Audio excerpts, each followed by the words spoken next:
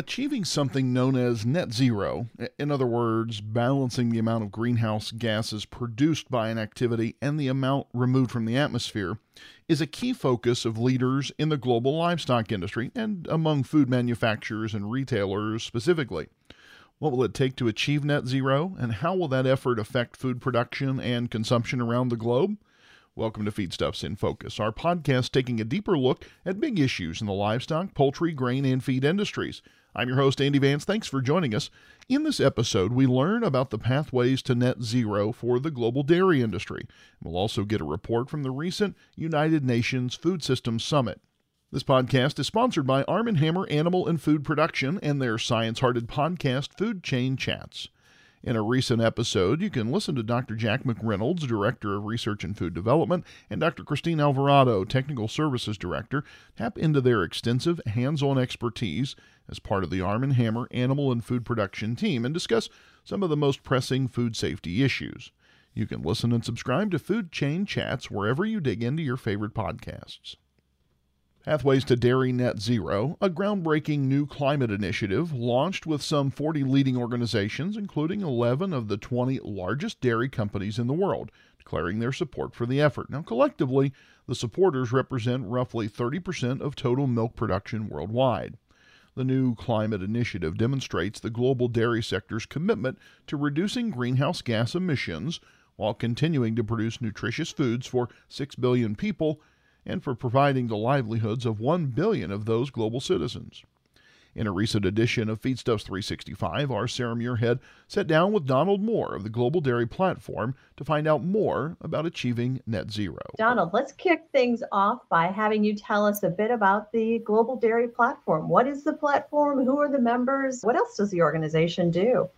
Global Dairy Platform was formed back in 2006 by four of the world's largest dairy cooperatives. Dairy Farmers America from here in the United States, Fonterra from down in New Zealand, Arla Foods from Denmark, and Campina, now Friesland Campina from the Netherlands. And they all came together and said there's lots of things we compete on, but there's a number of challenges and indeed opportunities we have in common, so let's collaborate on those.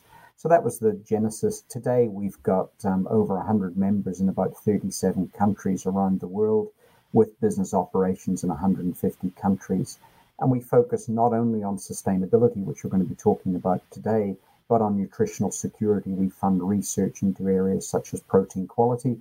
We also work on dairy development, and we have a program called Dairy Nourishes Africa, which might be interesting for a future discussion, as well as spending a lot of time representing the dairy sector at UN events. And we're going to touch on that today. So as for the pathways to Dairy Net Zero, what exactly is that initiative about, and how did that get started? Why is it needed? Why is it needed? Great question. And what have we been doing about it? Look, we know we've been working for years. I've been with Global Dairy Platform for the last 11 years, and we and other industry groups like the US Dairy Industry Association, DMI, etc., we've all been working on research around dairy for all that time. We know dairy is good for health and nutrition. We know dairy is good for reducing poverty. Dairy is good for women's empowerment. It's good for rural communities. It's good for livelihoods and economic growth. We know all the good that dairy does in the world. But on the other hand, we recognize and acknowledge that the dairy sector, like all agricultural commodities, has an impact on the natural environment in which it operates. And for anyone who's following the climate change debates and discussions that go on at the moment, you'll recognize that agriculture is part of those discussions. So this is what we're doing in the dairy sector globally to raise the ambitions to tackle climate change from our dairy sector globally. And so that's what the motivation is behind this initiative.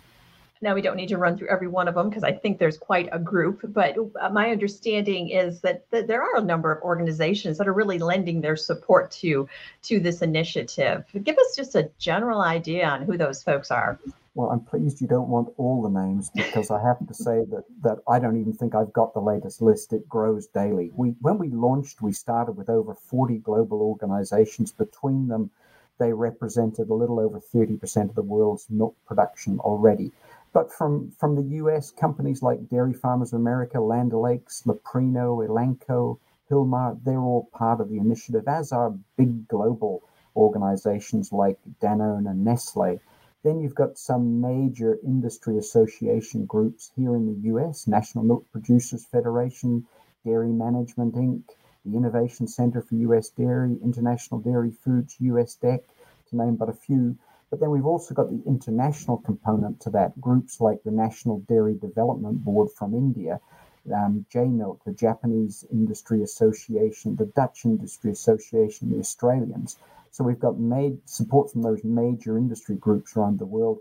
And then we're actually getting support for this initiative from a lot of the developing world as well, smaller processors and farmers in countries like Nepal, South Africa, Mexico, Kenya. So we've got incredible support from all over the world and right across the dairy value chain as well, not just farmers and processors, but input suppliers as well.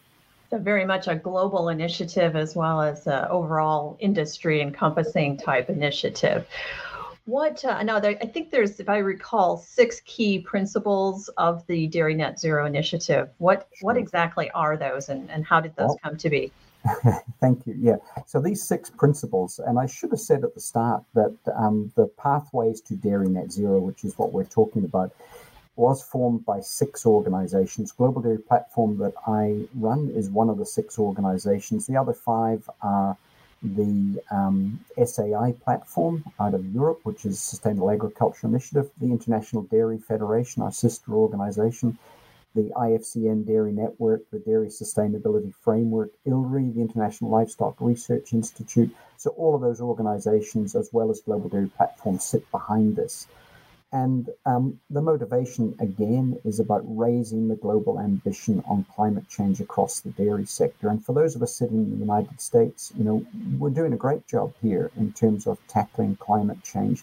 But we need to recognize that some 80% of greenhouse gas emissions from the dairy sector come from the developing world. So it's not enough for us to just tackle this problem at home. We have to help the rest of the world to tackle the challenge globally. That's the bit about raising the ambition. As you said, there are 6 principles. The first one is about mitigation. So what are all the things we can do, the continuous improvement to reduce the emissions from the dairy sector?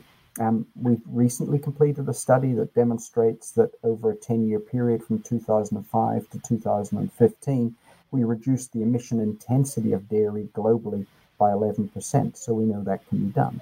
The second is about removing greenhouse gases. So what is it that we can do that enhance practices that enhance and protect both above ground and below ground stores for greenhouse gas? So sinks like carbon sequestration or agroforestry. The third principle is about avoidance and adaptation. And there we're really talking about that recognition of the important role that the dairy sector plays in recycling and reuse of biomass, but also improving the feed and how we handle manure, fertilizer, and energy management on farms. They're all ways that we can avoid or adapt to climate change. Then we got the challenge around insets and offsets. So what can we do on farm with energy management, etc., solar, wind, to provide offsets? Measuring and monitoring is obviously important. And lastly, support. And that's not just support for the initiative, but support for each other in the journey that we're on. These key principles, is there one or two that stand out that are actually more important than the others, or is it equal across the board? I think if you think about this in a time series, there are things that we can be doing right now. We as Global Dairy Platform, I mentioned our Dairy Nourishes Africa initiative right at the start. We know that in parts of Africa, by just changing practices, we can reduce greenhouse gas emissions by up to 40%. And so I think there's some low-hanging fruit, particularly in that mitigation and removals area that we can be working on right now. There are maybe, according to the research that we're doing, up to 40% globally that we could reduce greenhouse gas emissions by practice change. Then we know there's another 35%, roughly some number like that we could get to, which involves innovation and technology. Now, that innovation and technology doesn't always scale from large farms to small farms or from intensive to extensive systems. But over the next decade or two, we know that, the cost of those innovations will come down and they will be more generally applicable. And then longer term, we've got some future research we've got to do. So yeah, there are things we can be doing right now, really in that mitigation, avoidance, adaptation, and removal space. You mentioned that, the dairy industry is well, it seemed like you mentioned, well along in its path towards net zero emissions. But like, where in the scale, where are we at? How much farther do we have to go? Oh, we've all got a long way to go. So let's not kid ourselves. This is a long-term journey, and the horizon that we're setting is 2050. So this is something that's going to take quite some time to get there. The best time to start this journey was yesterday. The next best time is today. So if you haven't already thought about what you're doing in your business, your farm, your processing facility, or whatever, you can start today. The journey is not going to be, what is it somebody keeps telling me? This is a marathon and not a sprint. So we've got a lot of work to do. And I think that horizon 2050 does give us time as well. You've probably seen the recent reports out of IPCC and other areas really focusing on methane. I think as a dairy sector, we have a unique opportunity to really position ourselves as leaders in this space. The other thing I would want to mention here is that some people may not realize this. The dairy sector is the world's largest agricultural commodity group by value and third largest by volume. So we're a big game in time. And we're the only global commodity group that is trying to tackle this challenge around greenhouse gas emissions at scale en masse. And because of that, the UN is sitting up and paying attention. So we're having some really interesting discussions, both with the Global Research Alliance on Agricultural Greenhouse Gases. And I need to acknowledge the work that groups like FAO have put in to support us in framing this journey as well. So what role does, you mentioned research, and you mentioned, it's there's a lot of work to do. What role does science play in the Pathways to Dairy Net Zero initiative? Is it a critical component, or is it something that might be looked at now and then? Where is that at?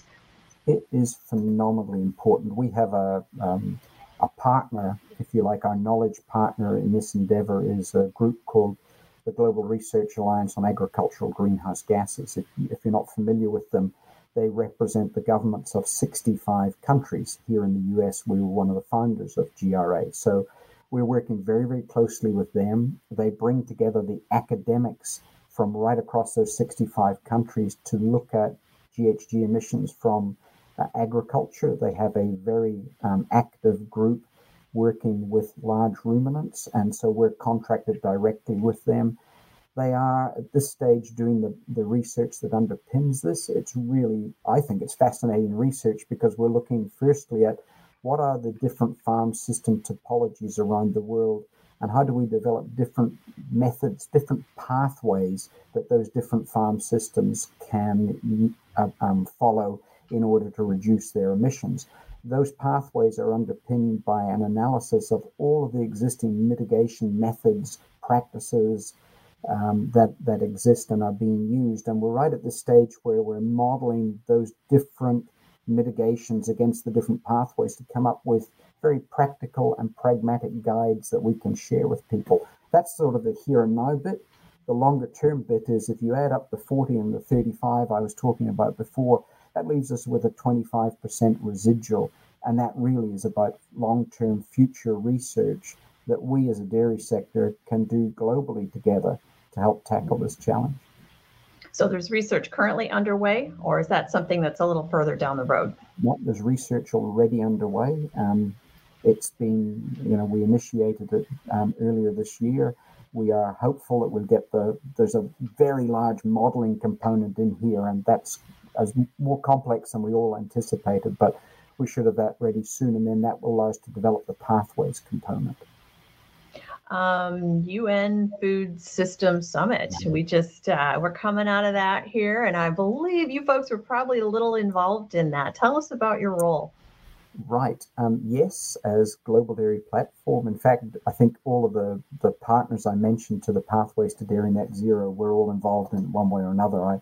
As Global Dairy Platform, we put a lot of time and effort into the Food Systems Summit, as did our dairy ambassadors, and I should recognize that group. It tends to be farm leaders from around the world, with quite a few people from the US on our dairy ambassador program. So we attended all of the public events. We made numerous submissions. We submitted Pathways to Dairy Net Zero as one of the key commitments to the Food Systems Summit. I served on the private sector guiding group to the summit. So we were very involved. And as you said, I think the best bit about the Food Systems Summit was it ended about 2 weeks ago. It was a 2-year effort. And now it's really focused attention back into Rome, which is what they call in the UN the Rome-based agencies, which is FAO, the Food and Ag Organization, IFAD, the International Fund for Agricultural Development, the World Food Programme, and the UN Committee on World Food Security. And those groups, in conjunction with the United Nations Environment Programme, the United Nations Development Agency, and World Health Organization, are now charged with taking forward the outcomes from the Food Systems Summit. Ultimately, for livestock, we had a reasonably good outcome from that summit and have launched a global coalition on sustainable livestock that the dairy sector is quite actively involved with, and we're actually using that to bring attention to this Pathways to Dairy Net Zero initiative as well.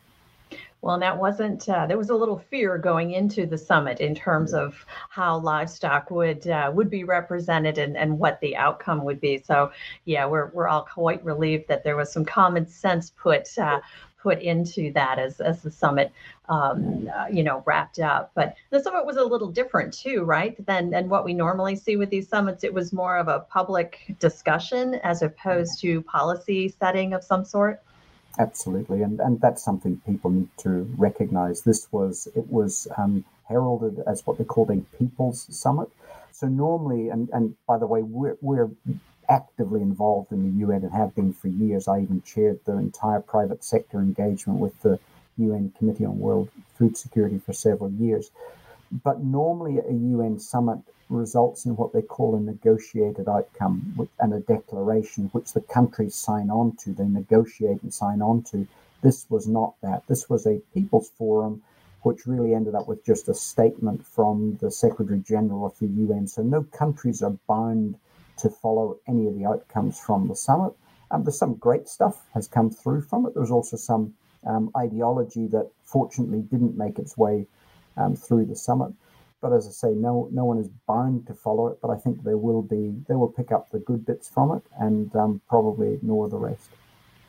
So what's next for the Global Dairy Platform for 2022 and beyond? Well, we're not finished 2021 yet. And, right. True.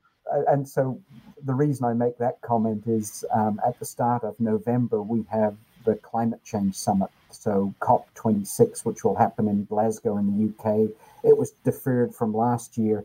And this COP is the first climate change summit where agriculture is core to the agenda. So they've had a very active work program for the last 4 years that we've participated in. We will be active throughout COP26, making sure that the dairy sector is recognized for the responsible way we're approaching climate. We're hoping to host an event during that on Pathways to Dairy Net Zero. They still haven't announced which side events will happen, but we're very hopeful that we will have an event there on this particular initiative. And we're aware that other groups like IFAD, the International Fund for Ag Development, have asked us to be speakers at their event on climate neutral commodities. So this year, a lot of work still to go on with with basically talking about and explaining this particular initiative. Then in the early part of 2022, UNEA, the United Nations Environment Assembly, there again, slightly different focus, but we need to make sure that we're there representing and presenting the role that dairy plays. And then we've got to actually tackle the hard work of getting on with the job. So finalizing these pathways, developing methods and models for outreach and extension services in some of these markets to help the local farmers, the local processors with their journey towards net zero. we will be implementing the Dairy Sustainability Framework, which we're currently operates around the world. We'll be using that as the method for measuring and monitoring progress and further developing that. And so we got a lot of work ahead of us, no doubt about it. Sounds like you and I might be touching base here too and getting some updates from you as these things proceed. So finally, as we wrap up, how best for folks to keep up on what's going on the Global Dairy Platform? What you folks are up to, and maybe more information on some of the initiatives you're involved in? Yeah, we produce a monthly or bi-monthly bulletin. You can go to globaldairyplatform.com under media bulletins. You can read. Last week we launched a paper on carbon credits, whether to sell or hold, to sort of give advice to the dairy sector. We also launched a life cycle analysis methodology about carbon sequestration that's being tested in 100 pilots around the world. So all of that sort of info about what Global Dairy Platform's up to is on our website, so feel free to do that.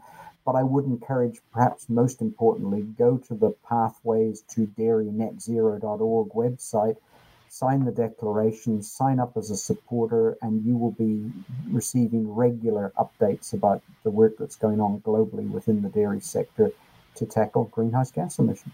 Thanks to Donald Moore of the Global Dairy Platform for his insights into the recent UN Food Systems Summit and into the pathways to net zero in global dairy production. This podcast was sponsored by Arm & Hammer Animal and Food Production and their science-hearted podcast Food Chain Chats.